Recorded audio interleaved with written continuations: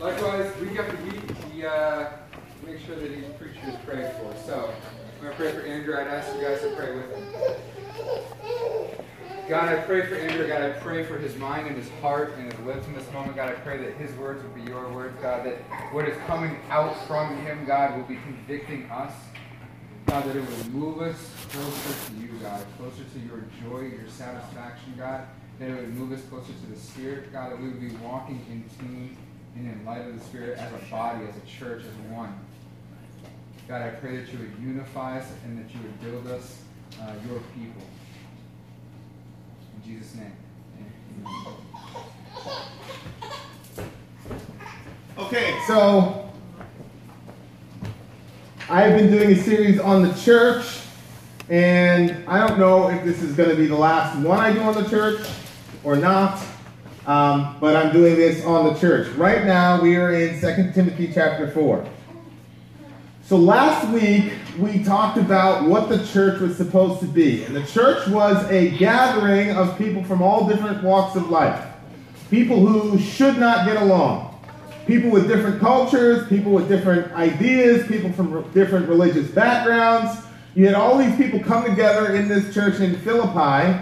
And it was this beautiful thing because they loved each other very, very dearly. And in that particular episode, you had a man named Epaphroditus who was in the church of Philippi, but they sent Epaphroditus out to take care of Paul because Paul was in prison. And so Paul, they didn't want to leave him there alone. They wanted to take care of Paul. And so they sent Epaphroditus down. The problem is that Epaphroditus was a good soldier. Paul defined him as a brother, a servant, and a soldier, but Epaphroditus began longing for his church back home. He began to get homesick because he loved his church so much. On top of that, Epaphroditus got deathly ill, so Paul, because of his love for the church in Philippi, sends Epaphroditus back. And so we were looking at what the church was supposed to be, right? We are a gathering of people from all different walks of life whom God has made actual family. And we saw a beautiful example of what the family is supposed to look like in the story of Epaphroditus and Paul in the church at Philippi. It was a gigantic love fest. And, I saw after the sermon, people were hugging each other, stuff like that. I was like, okay, we got the sermon. That is what the church is supposed to be. And if you only heard that sermon, you'd be like, sign me up right now. I want to be part of the church. But I am a realist. I'm a realist. What is a realist? A realist is not an overly negative person. Although sometimes people try to say that realists are overly negative people. Tabby, you're a fellow realist. You know it's slander. They say, oh, you're being negative. No, I'm being real. A realist is not an overly negative person and not necessarily an overly positive person. If you're an overly positive person, sometimes you run the danger of being naive. If you're an overly negative person, sometimes you run the danger of being pessimistic. The Bible is a very real book. So while there are instances and episodes of guys like Epaphroditus and the giant love fest that you see in Philippians, there's also this stuff. 2 Timothy chapter 4. 2 Timothy chapter 4. And I'm probably not going to end my church series on this note because... yeah. Because I just don't want to. Okay, 2 Timothy chapter 4. Here's what's going on. You are the Apostle Paul. You grew up a Jewish person. All your life you were told that you were part of this master race of Jewish people who are going to rule the world.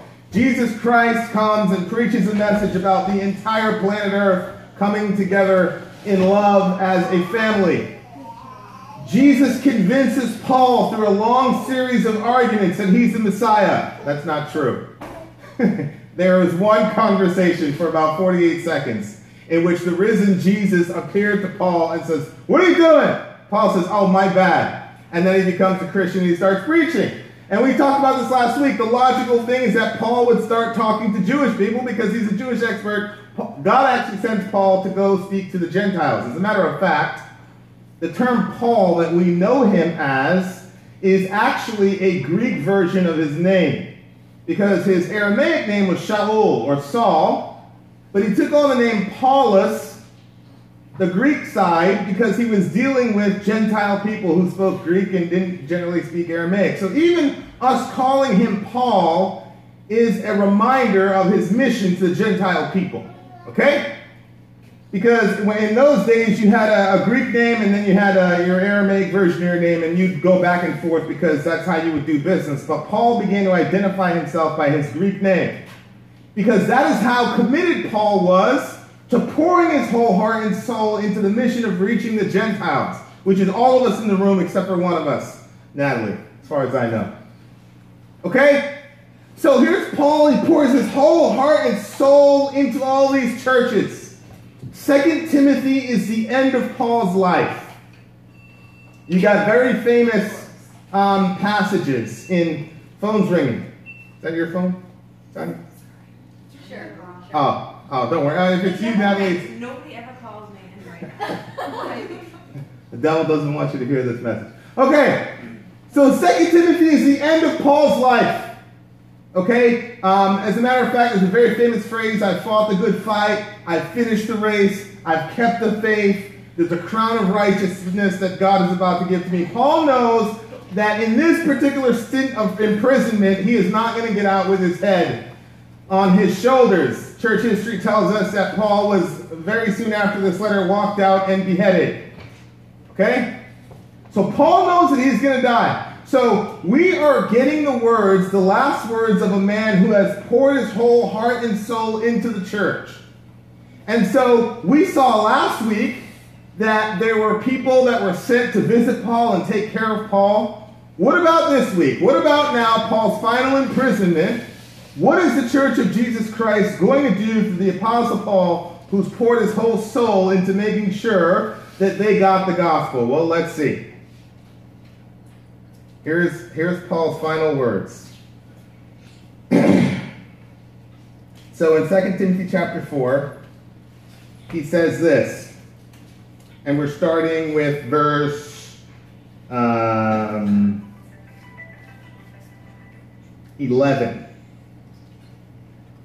So there he is in jail, and in verse 11, Paul says, Luke alone is with me. Get Mark and bring him here with you, for he is very useful to me for ministry. Now, this is very interesting. Luke, we know, is the Luke from, Matthew, Mark, Luke. Luke wrote the book of Luke, and he wrote the book of Acts. Now, Luke was Paul's traveling companion. He was his best friend. He basically run around with him. They'd get shipwrecked together. They had all that stuff. And Luke is the only one with Paul in jail. Now you figure this dude just spent his whole life in the ministry. He's about to die. What does he have to show for it? He's got one friend with him in prison. One. Where is everybody else? I mean, where is everybody? Are there no Christians around in this area? That's not true. We're going to see that in a second. Only Luke is left with him. But do you notice who he asks to be sent to him? Mark. Now many of you will probably not be familiar with this person, Mark. You are familiar with him, but you don't know his backstory. Mark is actually the one that wrote the Gospel of Mark, which many textual critics actually say is the earliest gospel ever written, or the first gospel written. Mark was originally a traveling companion of Paul.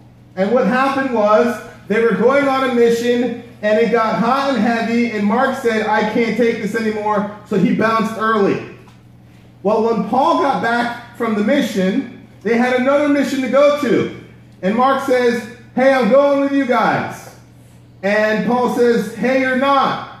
And Mark says, yes, I am. And Paul says, no, you're soft. You left early on the last mission. We can't have people like you. Go do something else. And then Barnabas, who was Paul's kind of like right hand, they were kind of equals, right? They were kind of like me and Brian. Barnabas shows up and says, yo, Paul, man. Now look, Barnabas is an encourager, right? That's what his name means. Barnabas actually means son of encouragement. So Barnabas goes up to Paul and says, yo, give the guy a second chance. And Paul says, no, I'm not going to give him a second chance. Barnabas says, are you kidding me? You were running around killing Christians and we gave you a second chance? I'm making this up. But it says they disagreed sharply, okay? So I'm imagining the discussion. Don't go look, where is this? Where is this conversation? So are you kidding me? You kill all these people the Christian church, and now and Paul's saying, look, I'm not saying the guy's not a Christian. I'm just saying that he's not built for this type of ministry, man. Let him go do something else. So Paul and Barnabas actually split over this fight about John Mark. Barnabas says, yo, I'm rolling with John Mark, and you can go wherever you want. So Paul, in typical apostolic fashion, says, roger that. He pieces out Barnabas, collects this guy named Timothy, and he went on with his mission. What happened to Mark? Well, John Mark ended up getting hooked up with this guy named Peter. You know who Peter is. And so John Mark rolled with Peter, and Peter basically narrated him the Gospel of Mark. Okay? So Paul sending this guy off on his ministry was actually a good thing, right? Otherwise, you wouldn't have the Gospel of Mark. All right? But at the time, there was a heavy conflict about Mark. Now, here's Paul at the end of his life, and look who he calls for. He says, get Mark and bring him with you. So remember, Timothy was the one that replaced Mark in the ministry. And Paul says, make sure when you come along, I'm going to die. This is the last time I'm going to see you. If you make it in time, make sure you bring Mark.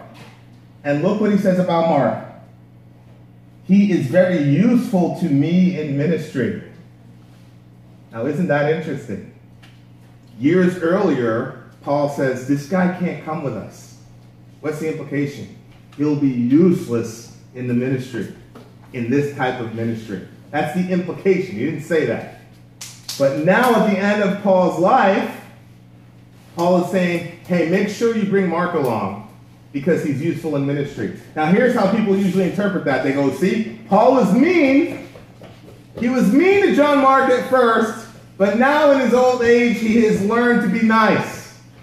You see, he grew up. Now he sees some value in Mark. Other people would say, well, maybe Mark grew up, and now he no longer is cowardly and fearful, and now he has some longevity in ministry. Which one is true? Honestly, probably both are true. It probably took Paul a while to see the value in ministers who were not as hardcore and diehard as he was.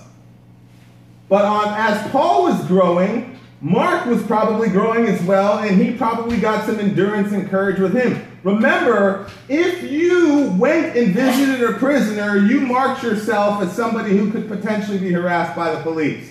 It was an extremely dangerous thing to do. So when Paul says, bring Mark, he's very useful to me in ministry, he is recognizing that Mark has grown up. He is also changing his mind about Mark in some sense.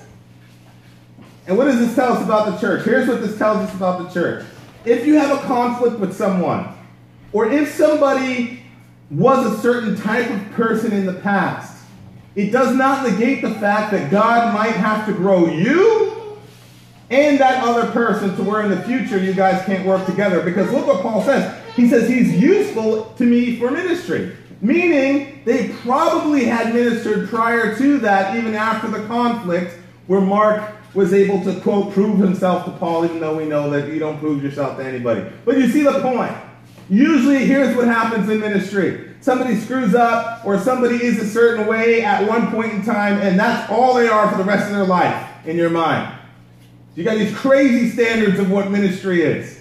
You know, this is one of the downfalls of self. The best thing about a person is usually the worst thing about a person. You guys are hardcore operators. You're brave. People threaten your lives. You get sent to court cases and blah. We're in the media. You just do all this incredible stuff. And then you look at somebody who's not doing a lot of ministry. You're like, man, he can't roll with us. He can't hang with us. Well, maybe that person needs to grow, and maybe you need to grow, and maybe just because somebody doesn't minister as hardcore as you are, it doesn't mean they're not a useful minister. Just because they can't teach like you, doesn't mean they're not a useful teacher. Just because they can't do X or Y thing as good as you, doesn't mean they're not useful. And here's the other side. Some of you might be a Mark. You might think to yourself, I'm not as good as a teacher, or I don't have the endurance, or I don't have the bravery to go out and stand in front of Planned Parenthood. I'm terrible, I'm nothing, blah, blah, blah. You get this crazy complex because you're not as elite as other people. Well, look, Mark didn't do something as glamorous as going overseas like Paul did. getting shipwrecked, having all these crazy miracles that Paul had. But Mark got us the Gospel of Mark, which most textual commentators say that Matthew and Luke used as the basis for writing their Gospels. So Mark got us not only Mark, but a bunch of Matthew and a bunch of Luke. That's 3/4 of the Gospels that you know about Jesus Christ. This throwaway guy who was not a hardcore minister, and I'm sure as he's walking with Peter, taking notes about Jesus' life, the Gospel of Mark is a very quick Gospel, by the way. It's the shortest one. I'm sure he's thinking to himself, oh, this is not really that significant. I failed, blah, blah, blah, blah, blah. Meanwhile, God had an amazing ministry from him. I mean, think this through. Who replaced Mark? Timothy. How many books has Timothy written in the Bible? 0. We have no idea what Timothy did. I'm sure he did awesome stuff. But he didn't make the Bible. Who made the Bible? The failure, not hardcore, throwaway minister. You see how God works? Here's another thing. If you try out for, this is very important, if you try out for a certain type of ministry, and it becomes clear from the community and the leaders in the community that that's just not your ministry, it does not mean that you're a failure. It simply means that that's not your area of ministry. And it means that God has something else incredible for you to do. You see this all the time in teaching. Teaching is an upfront kind of thing. And so everybody wants to be a teacher.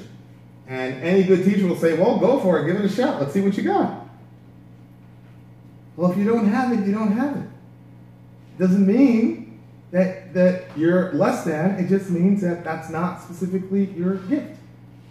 Okay? So this is what happens. Paul says, man, he is useful to me. And at the end of my life, I know this is the end of my life, and the last people I want to see is John Mark. This guy I had all this conflict about and all the rest of it. I mean, think about that. Timothy's like, yo, I'm loading up. I'm going to see Paul. John Mark's like, tell him I said hi. And Timothy says, tell him yourself. You're going along. Ah, man, I don't know. He said, come along. Can you imagine how that must have made John Mark feel? Well, I mean, he didn't ask for Barnabas. Now, most speculation is that Barnabas is dead by this time, probably. Okay? Now, so there's John Mark. So this is the church. Different gifts. God's going to use us all differently. And yes, you may have very sharp disagreements. But here's one of the things I'll say. We need to treat the people that we're having disagreements with as if we only have 1 week to live. See, Paul knew he basically had 1 week to live. So I want to see John Mark. All those people that you're having conflicts with, you got unease about, that you're upset, as far as it rests with you, you need to have the mentality that you only have 1 week to live. And if you had 1 week to live, and if they only had 1 week to live, I guarantee you, you would be very different about that person you have conflict with than otherwise. You know, it's like we were talking about with the honor post, and people were like, yo, did somebody die? Because it's human nature to wait until somebody's dying or dead to say the real things in your heart about them. Don't do that. Don't wait till you're dying, till you have a literal week left to go and reconcile with that person or tell them that they're valuable. All right. Tychicus I have sent to Ephesus. Tychicus was one of Paul's main guys, and he rolled with Paul in the ministry. He sends him off to Ephesus. When you come, bring the cloak that I left with Carpus at Troas, also the books, and above all the parchments. Paul wants to keep writing. He wants to keep ministering. Paul knows that he's going to die. You're like, Paul, aren't you? I mean, you're going to die, man. What's the point? He says, send the parchments. Because on the human level, I don't know the exact date of my death, and I want to keep working until the very end. I want to keep ministering until the very end. You know, somebody told me one time, he goes, look, the Bible's not inspired. They're just regular personal letters. I mean, what spiritual good can you get out of verse 13? Paul wants his cloak and his parchments. Well, one, he wants his cloak because he's in a dungeon, and it's cold. It's a miserable existence. And so what this tells us is that Paul was very acclimated to suffering, but if there's something that can ease your pain during suffering, take it. Don't sit there and be a super Christian and go, oh, I'm supposed to suffer. You got Christians like that on the other side. You have some Christians that all they want to do is be comfortable all the time. Adjust my pillows properly. That's me. Adjust my pillows. I don't like being on this bed. I'm watching my show. My pillow's got to be perfect. That's me type of Christian. Then you got other type of Christians who, they don't want to be comfortable at all. They want to suffer. Because they think if they're suffering, it's spiritual. Paul's like, I'm cold. Get me my cloak, please. I want my cloak. And he also wants his parchments. Because he wants to write. He had, think this through. We might have had other books in the New Testament if Paul was able to keep his head long enough. He wanted parchment so that he could write and send letters out to other churches. Now the commentators say, he also asked for books. What books were these? All commentators, what do you think the commentators said the books were? Commentaries. Okay, commentaries on the Bible. Okay, and I actually agree with them. Paul was a Jew and he loved his Old Testament, so Paul wanted books about the Bible. To the very end of Paul's life, he was studying the Bible and he had intentions of writing and instructing other people. What does this tell us? If the Apostle Paul, who got divine inspiration to put books into the Bible, 13 of them, wanted to continue to study, what about you? How many books of the Bible have you written? You good? Are you good with your Bible knowledge? Or do you want more? Do you want to keep doing it? Do you want to keep reading? Do you want to keep studying? This gives us insight into Paul's mindset. Paul already told Timothy, I'm not going to make it out of this cycle of imprisonment. But I want my books. I want to write. You do not become a person like that all of a sudden out of nowhere. You become a person like that in the mundane grind of everyday life. And what you practice now in the last slice of your life is what you're going to be. It is extremely rare that you're going to all of a sudden be this randomly different person when the heat is on, when the pressure's on, and when your life is about to be over. If you want to be this type of person when you die, you need to be this type of person as you're living. Especially if you want to be a leader in the church. You better be biblically literate. I mean, get your cloak, get your pillow set up properly, whatever, but you better make sure that you're biblically literate and that you got some study or something, lesson ready to teach people. Because that was Paul. And here's the other thing. What if your gift is helps? What if you have the gift of helps? And you be, at the very end of your life, still helping people. You see, it doesn't just need to be the teachers now. What about the other gifts? Somebody tell me another gift of the Spirit. Administration. Okay? I don't know how Paul's going to do that in jail, but I'm sure, well, look, Joseph did that in jail, didn't he? And he rose and became basically the manager of the prison cell. Joseph, now that I think about it, had the gift of administration. There's millions of things you can do. Whatever God has gifted you with doing it, though, continuously exercise it no matter what context you're in. Now, watch verse 14. Alexander the coppersmith did me great harm. The Lord will repay him according to his deeds. That's how Paul said it. I know that. Paul's my guy. That's how he said it. The Lord will repay him. All right, who's Alexander the coppersmith? Now, this is very interesting. In 1 Timothy chapter 1, verse 20, Paul named two people, Hymenaeus and Alexander. And he says, I have handed them over to Satan so they'll be taught not to blaspheme. Basically what happened is, there are two men who were preaching a different gospel. They were preaching a different message. And they were spreading it throughout the churches. And so Paul basically excommunicated him. He says, okay, you're out of the community. Because let me explain something to you. The gospel is what defines the community of the church. This is very important.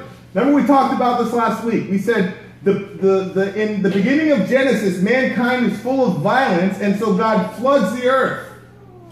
But then we started getting along in Genesis 11. Y'all remember that? We were getting along. Was God cool with that? No. You know why? Because we were getting along with a false message, a false gospel of humanism and paganism. And so what God did was he spread us out because he said, the unity is fine, but if you're not unified under the right message, see you later. So the Christian church, yes, different races, different backgrounds, all that's a beautiful thing, but it is the message of the gospel that defines what the Christian community is. It's not this la-di-da, kumbaya, and we're all together and all the rest of it, and that's what makes us us. The thing that primarily makes us a community is the gospel message. So, this guy, Alexander, gets kicked out of the fellowship. Now, a lot of commentators say, and I agree, it doesn't mean anything, but I agree, verse 14 in 2 Timothy is speaking of that Alexander. And so what happens is that Alexander comes back with a vengeance, and he does great harm to Paul. He says, Alexander, the coppersmith, did me great harm. Essentially, the story goes is that Alexander got excommunicated, Paul got brought up to trial, and Alexander, in a moment of weakness, went after Paul and did him great harm. He hurt him. That's what it says. We don't know exactly how Alexander hurt him, but he did. And this is what happens. You know, you have to make tough decisions sometimes as leaders, and people come after you. Now, I want to be very, very, very, very, very careful here and extremely nuanced. Because, as we will see in a second, Paul responds by saying, the Lord will repay him according to his deeds. And the idea is, this guy is going to be in trouble with God when this is all over. Why? Beware of him yourself, because he strongly what? Opposed our message. Paul is not primarily upset at Alexander for doing him great harm. The only reason he mentioned Alexander doing great harm to him was to warn Timothy to stay away from him. The real issue that Paul had with Alexander was not personal, it was what? He opposed our message, which is the gospel. So this is important. Even people who are excommunicated from the church, who talk junk or whatever, are not Alexander the coppersmith. You're Alexander the coppersmith if, when you leave, you start going and attacking the gospel. We don't have anybody like that ever in the history of Cell 53. We've had people that have been excommunicated, and sure, they talk here and there, but they never did this stuff. You see what I'm saying? It has to be very, very nuanced. Alexander's a guy, most likely got excommunicated from the church, and then he began to oppose the gospel. And it's from that perspective where Paul is saying, okay, now you're taking your bitterness and now you're trying to keep other people from getting saved. Not from going to my church, from getting saved. Alexander wasn't saying that church sucks, go to this church. That's not what he was doing. What he was saying is the gospel message itself is false. Everybody see the difference there? Okay. So that type of person, Paul says, God's going to repay you according to your deeds, man. You're going to be in trouble with God, because this is not you're opposing Paul or you're opposing Timothy. You're opposing the gospel, which is the only thing that can save the souls of human beings. Paul also makes sure that he doesn't curse him, and he also makes sure that he doesn't go into great detail about the things that Alexander did to him, which is why there's a million theories about what Alexander did to him.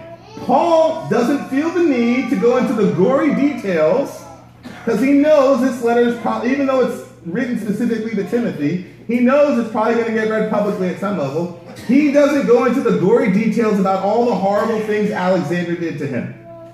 All he says was, Alexander did me great harm. This is very, very important. Somebody from the church is upset, they're mad, they're bitter, or whatever. Be very careful about going into the gory details of all the things they personally did to you. Be careful. Because if Alexander, an enemy of the gospel, Paul doesn't even do that to him. How dare we do that to somebody for going after us personally? We couldn't do that. We shouldn't do that. Beware of him yourself, for he strongly opposed our message. What is this? This is realism. This is realism. Why would Paul need to warn? This is one of the reasons, by the way, people think that Alexander was a guy that was originally part of the church. Why would Paul have to warn Timothy, beware of this guy? Probably because Timothy knew him and they had a good relationship prior, so he needed to be warned. This guy's going to flip on you because he's an enemy of the gospel. Okay, now watch this. At my first defense, verse 16. So you got You got Alexander, an ex-church member who flipped and went crazy, hates the gospel. Paul's response is, God's going to deal with that guy. Look at verse 16. At my first defense.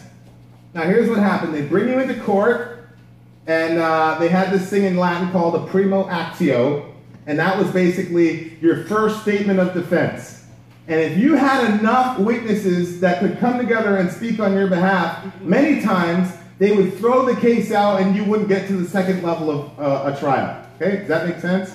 So if you had enough witnesses doing your first defense, the judge would say, I'm not going to go and waste Roman money and Roman time on persecuting this guy. He's got a bunch of people speaking on his behalf. Okay? So that's what Paul is talking about at my first defense. Now listen to this. No one came to stand by me, but all deserted me. Didn't he just mention up earlier that Luke was with him? Even Luke, his partner in crime, the guy that was shipwrecked with him and all the rest of it. Even Luke said, man, I can't stand and defend you. The heat is too hot. People were starting to read, Paul's not going to get out of this. These dudes really want to kill Paul. On top of that, Paul should have had hundreds of friends who would be willing to stand for him. I remember Brian had his court date. And I remember we all had Planned Parenthood. And I remember Jeremy, and we left early, Planned Parenthood, and ran down to the court, got in there just in time to see Brian on the stand. And Brian was there in the stand. I was like, yeah, that's Brian, bro. I was like, should send you my, energy. I'm like, yeah, look at him go after that horrible lawyer, the prosecutor, right? And there's like a row of cell people, just gangsters, just, yeah, we're for Brian. And then Jeremy strolled up there, and he outsmarted the prosecutor. He did. He did really good. I was like, yeah, Jeremy, yeah. I wanted to stand up there and get all ethnic on him. Yeah. I didn't. I didn't get ethnic because I want to. But man, that was like one of the most beautiful moments of all time, wasn't it?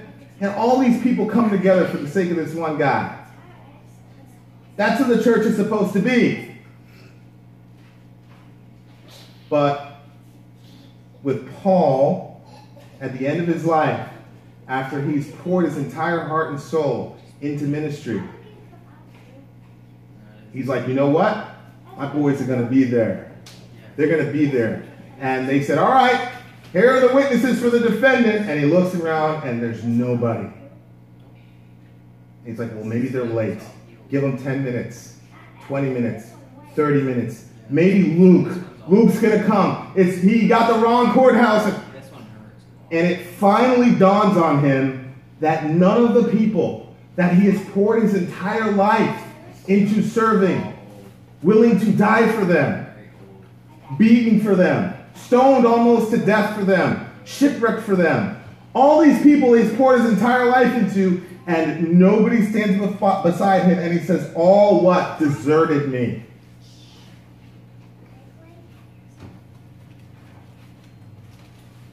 Now, when Alexander did him harm, Paul says, God's going to deal with that guy. How does Paul respond when his friends deserted him in the hour of his greatest need?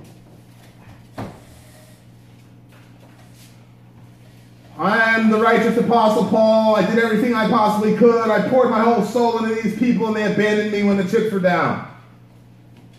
See, many of us in this room would have used this moment of desertion to throw the most giant, self-righteous pity party of all time. Wouldn't you? Wouldn't I? And nobody would be able to blame you. Nobody would say to you, oh, yeah, you should keep quiet about that.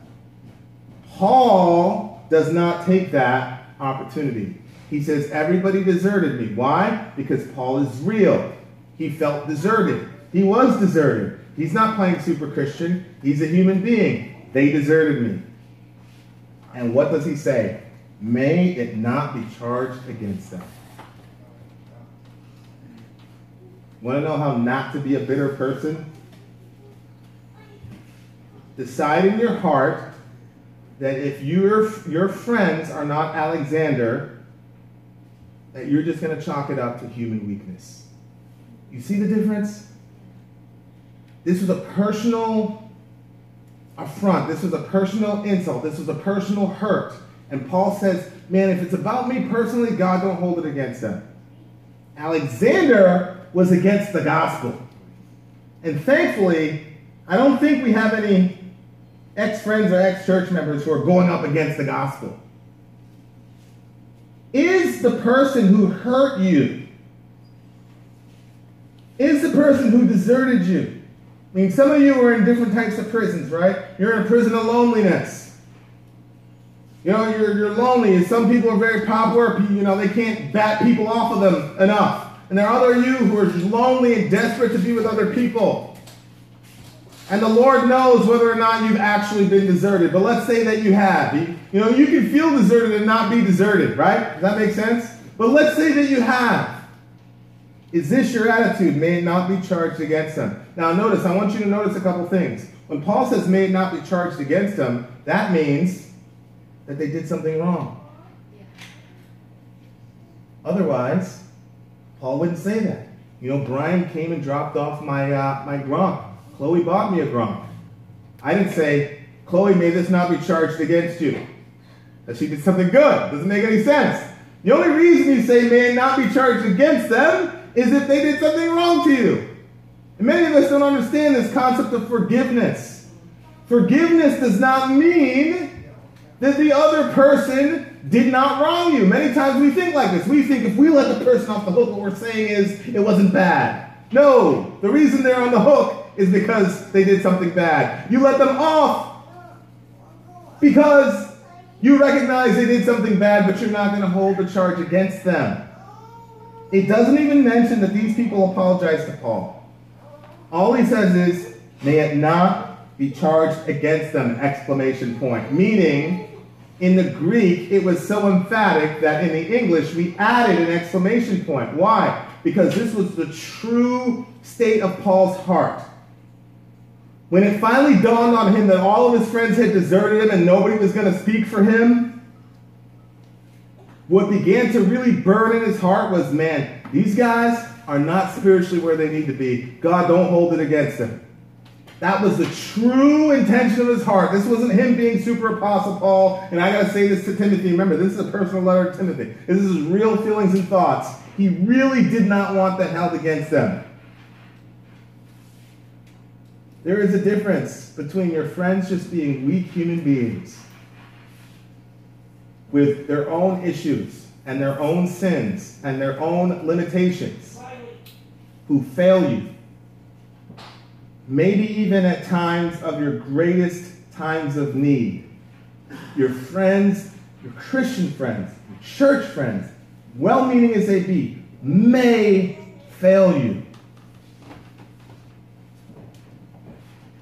Because no matter how amazing it is, the things that we're all doing together in the power of the Holy Spirit, you have got to recognize that you still have feet of clay.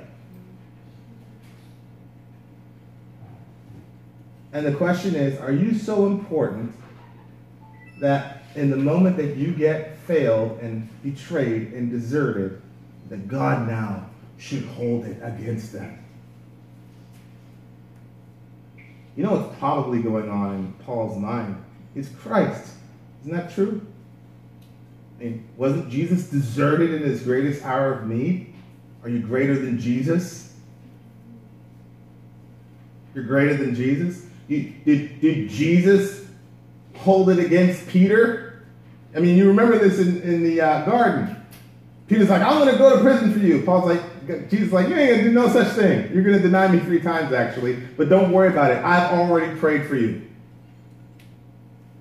See, this is how you know whether or not you're growing in grace. When people sin against you, or when you know they're going to sin against you even before they do, is your first instinct, I got to pray for them. Because them sinning against me might discourage them so much that they lose the faith. And I don't want that to happen, so I'm going to pray for them. Is that your attitude toward the people who have failed you? You're worried about them because of what it says about their spiritual condition? If your friends, think this through, if the people who truly love you fail you and abandon you, What does it tell you about their spiritual condition? It tells you that they're not as far along as they should be. That's what it means. Because they loved you. And for some reason, they don't have the spiritual resources to be there for you. That means that they're fighting within themselves to be better than who they are, and they lost. You know what we do? When some people fail us, we say, you never loved me. That's not true. Don't say they never loved you. When people hurt you, say, you never loved me. They deserted you. Oh, that means you never loved me. I just discovered something about you. I didn't know this about you.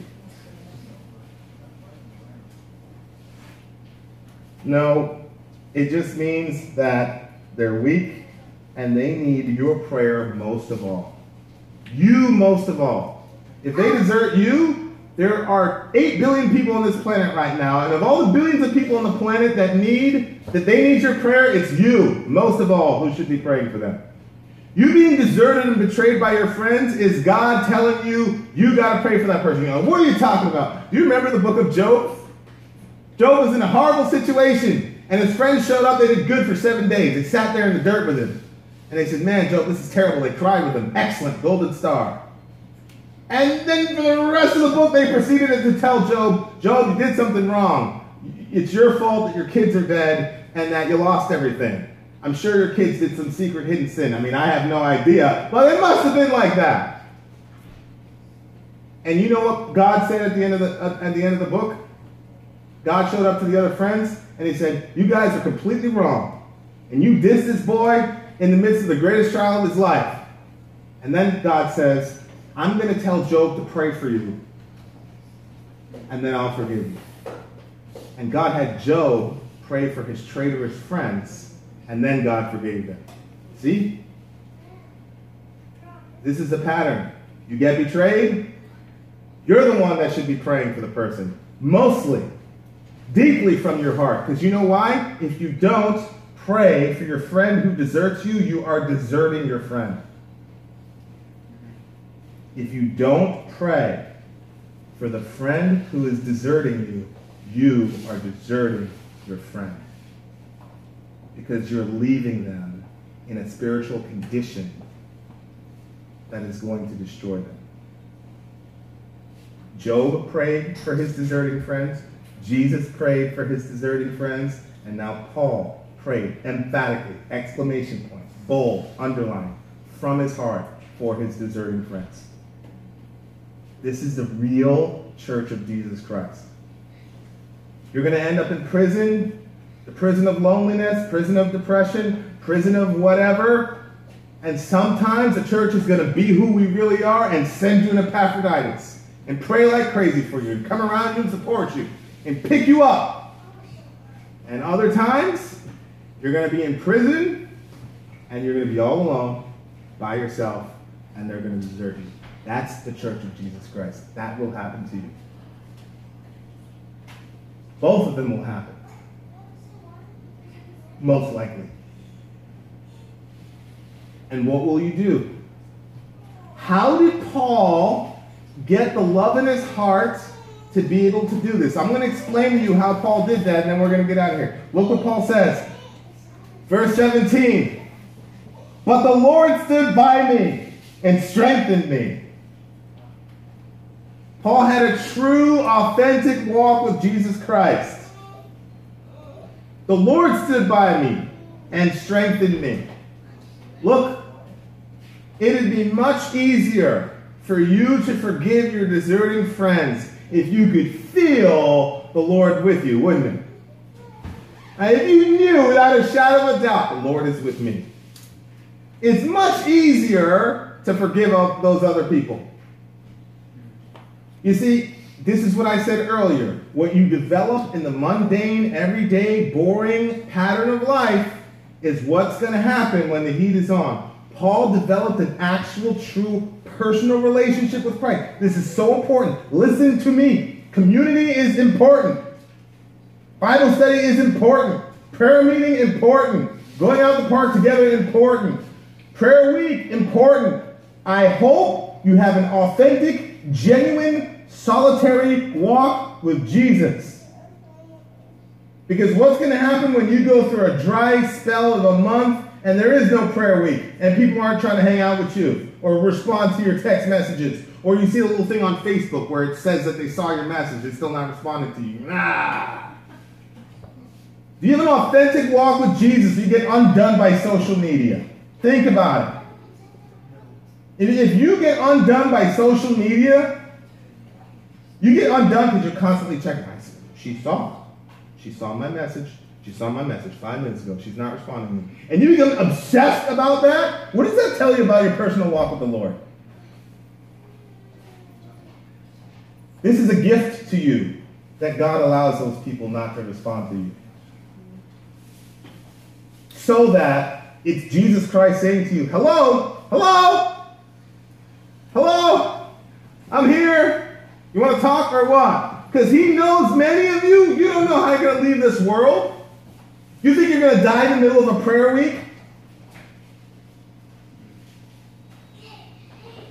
Paul, as much as he loved Christian community, and as he spoke, there's nobody that spoke about Christian community more than the Apostle Paul did. All the one another passages, the majority of them, you realize there's more love one another type passages out of the pen of the Apostle Paul than the mouth of Jesus Christ in the New Testament. He loved community. But he also created a walk with Jesus such that when all of his friends deserted him, he heard the familiar voice of Jesus. And he said, look, the Lord, what? Stood by me. Look at verse 16. No one came to stand by me. Verse 17. But the Lord stood by me. He's looking around. 10 minutes goes by. 30 minutes goes by. And Jesus, he senses Jesus say to him, Paul, nobody's coming, man. It's just me and you, Paul. He heard that. The Lord stood by me. The Lord said, I'm not going to say anything to these people to defend you, but I'm here. And I'm going to strengthen you. You know the strength that I had when I stood by Pilate by myself with nobody to defend me? I'm going to give you that. Do you know what you're saying when you're singing Jesus is alive? Same Jesus who stood by Pilate, who stood by Paul, will stand by you. He is actually alive. Literally alive. He'll stand by you. He'll strengthen you. The strength that he used to endure his moments of desertion, he will give to you. He gave it to Paul. And Paul is your servant. So if he gave that to your servant, how much is he going to give to you? Did you know that? Paul told Ephesians, God sent me to be your servant for your glory, you Gentiles. He's going to do that for you. But I hope you're cultivating a personal walk with Jesus so that you can hear him when he's talking to you. You got so many people that you're talking to that when Jesus is talking, his voice gets drowned out because your spiritual antenna is tuned to so many other people. So, the first thing, how do you not remain bitter at your friends for deserting you? How do you pray with them from the heart? 1, the Lord stood by you. Recognize the Lord is by you. 2, be strengthened by the Lord. And watch this. He strengthened me so that I would feel better about being deserted. Is that what Paul said? Look at the text. No. He strengthened me so that what? Through me the message might be fully proclaimed, and what? All the Gentiles might hear it. What was his problem with Alexander the coppersmith? Ultimately, he's against the message. What did Jesus strengthen Paul for when he was deserted? So I could speak the message. You want to know how not to be bitter? Stop being so you-centered and be message-centered, please. The reason we're so bitter is because we are self-centered people and we are not centered on the message. Nobody is going to be able to stop the message of Jesus Christ. Like they came after Brian. And you know what ended up happening? The gospel was preached in the courtroom. Yeah. They kept talking about blood babies and Jesus. They played the video of Brian preaching the gospel. He messaged me one time. He's like, yo, son, we're in China. They printed the story in China. Allahu Akbar. We're in China. If your friends desert you, that does literally 0 to the gospel message. How many people have you told the gospel this week, Andrew? You just don't worry about your personal issues. I'm not saying your personal issues aren't important. Paul talked about them. That means they're important. What I'm saying is, what is most important to you is the message of the gospel and the mission that Jesus has sent you on more important to you than even your own personal well-being, physically or emotionally. That's how you stop being a bitter person. Get on a train that is always moving. You know, I used to live in New York City. And you had to get to where you got to at a certain time, but you were at the mercy of the train. If the train didn't go, or if something happened to the train, you were late, and people at work or school, they didn't care. You're late. So one of the most frustrating things of all time is if you get on a train that gets stopped, it's frustrating. The only train that God has in this universe that is always going to go is the message of the gospel. Your personal life, you're going to have little pit stops. You're going to have breakdowns. The tracks of your personal life are going to go all over the place and stop. So if you're riding that train, you have guaranteed bitterness for yourself. But if you're riding the train of the message of the gospel going out to the nations, you will never be a bitter person if that's the train you're on. If you center your whole soul on that, you will not be a bitter person. I'm not saying you won't care that people won't message you on Facebook. I'm a realist. You're going to care. And you should. They're your brothers that should talk to you. What I'm saying is, it is not going to be ultimate. You know what you'll do? You're going to be like, well, you know what? I'm going to put some gospel on my Facebook. And everybody's going to see it, whether they respond to it or not. That's how you get on the train. Paul says, and motives. He says, all the Gentiles might hear it. Paul had an understanding of his personal mission. Because Jesus told him, I'm going to send you to the Gentiles. That's your mission.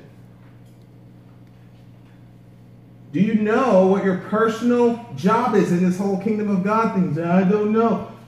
Have you asked the Lord? Have you asked the Lord to show you? Are you actively pursuing that? So I was rescued from the lion's mouth. Meaning his first defense, even though it didn't go as perfectly as he planned it, it went okay. Now look at verse 18. The Lord will rescue me from every evil deed and bring me what? Safely into his heavenly kingdom. To him be the glory forever and ever. Amen. People go, this is one of those Bible contradictions. Because earlier, you just said that Paul said that he was going to get his head chopped off. And you just told me a week later he got his head chopped off. So what does Paul mean? The Lord will bring me safely into his heavenly kingdom. Here's another way for you not to be a horribly bitter individual. 1, get on the right train. 2, realize where your train is going. Where is he going? You're going into the heavenly kingdom. Paul did not define safety as I will get to keep my head on my shoulders. Jesus talked about this in the Gospels. Jesus says, some of you they will kill, but not one hair on your head will perish. SubhanAllah. What does that mean? I mean, they'll kill you, but not one head of your hair will perish. Because ultimate perishing is the second death. Some of you don't know Jesus. Some of you are not walking with Jesus Christ. And if you leave this world, you will experience death in the ultimate, real, and true sense. Because you will die forever. Some of you right now are completely unsafe. You see, Paul says, the Lord will rescue me and bring me safely into his heavenly kingdom. In Paul's mind, safety was being in the center of God's will in the hand of Jesus Christ.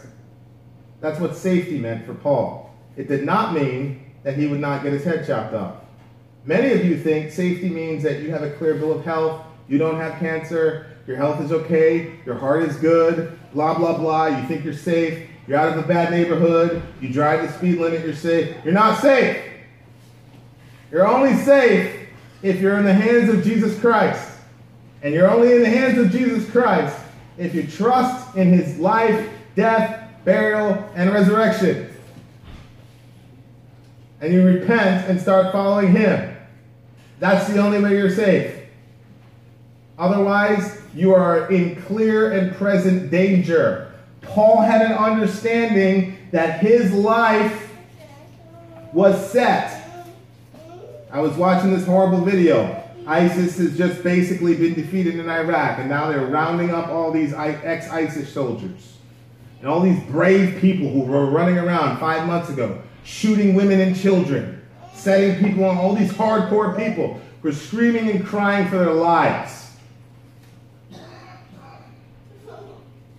That is not how, with God's help, we're going to die.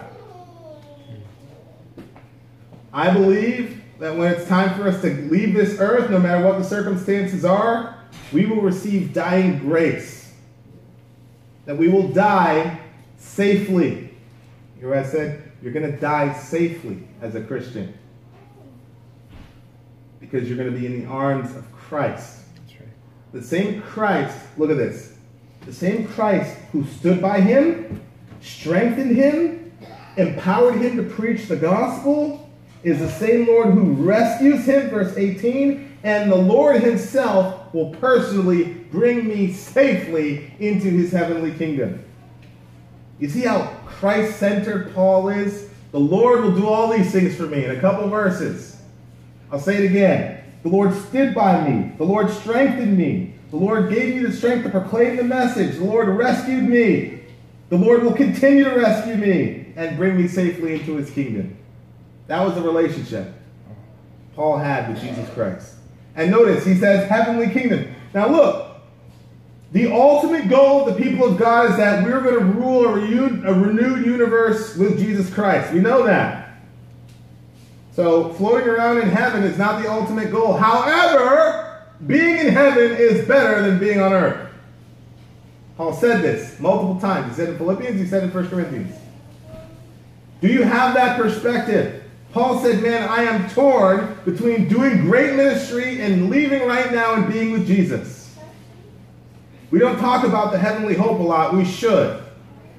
One of these days, we're going to be called up into the heavenly kingdom. We're going to be with God in heaven forever, and nothing will be able to touch us. Now, how does Paul end it? He ends it with, then I'll be able to go to heaven, everything will be fine. No, what does he end it with? To him be the glory forever and ever. The thing is ultimately about the glory of Christ.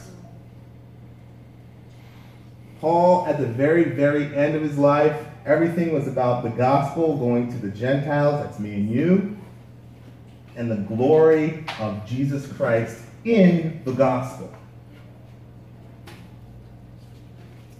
If you are singular on those things, you will never ever stumble. You'll never stumble into bitterness. You'll never stumble into self-pity.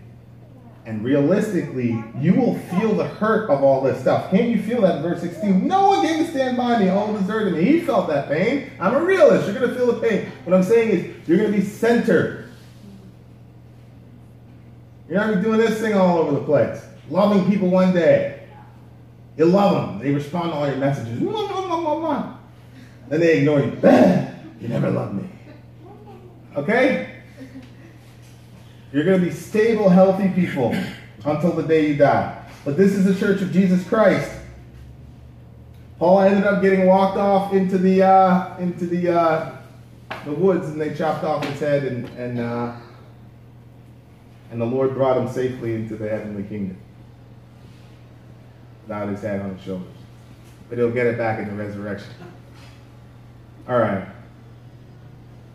Let's pray. God, thank you so much for the church. God, thank you for my brothers and sisters. God, I pray that we would take this seriously, God. God, I pray that we would cultivate our walk with you to where we could hear your voice.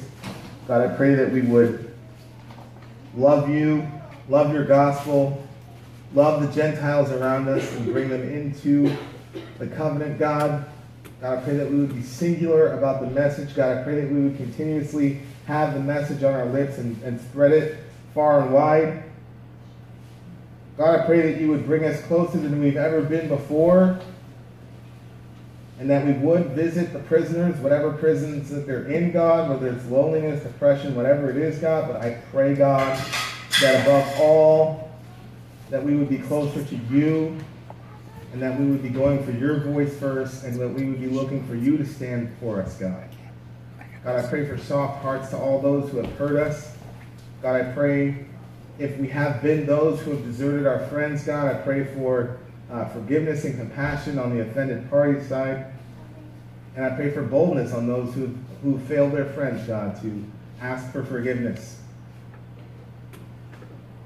God, I pray for an understanding of human weakness in all of us, and for us to be quick to love each other from the heart with understanding and compassion. In Jesus' name, amen.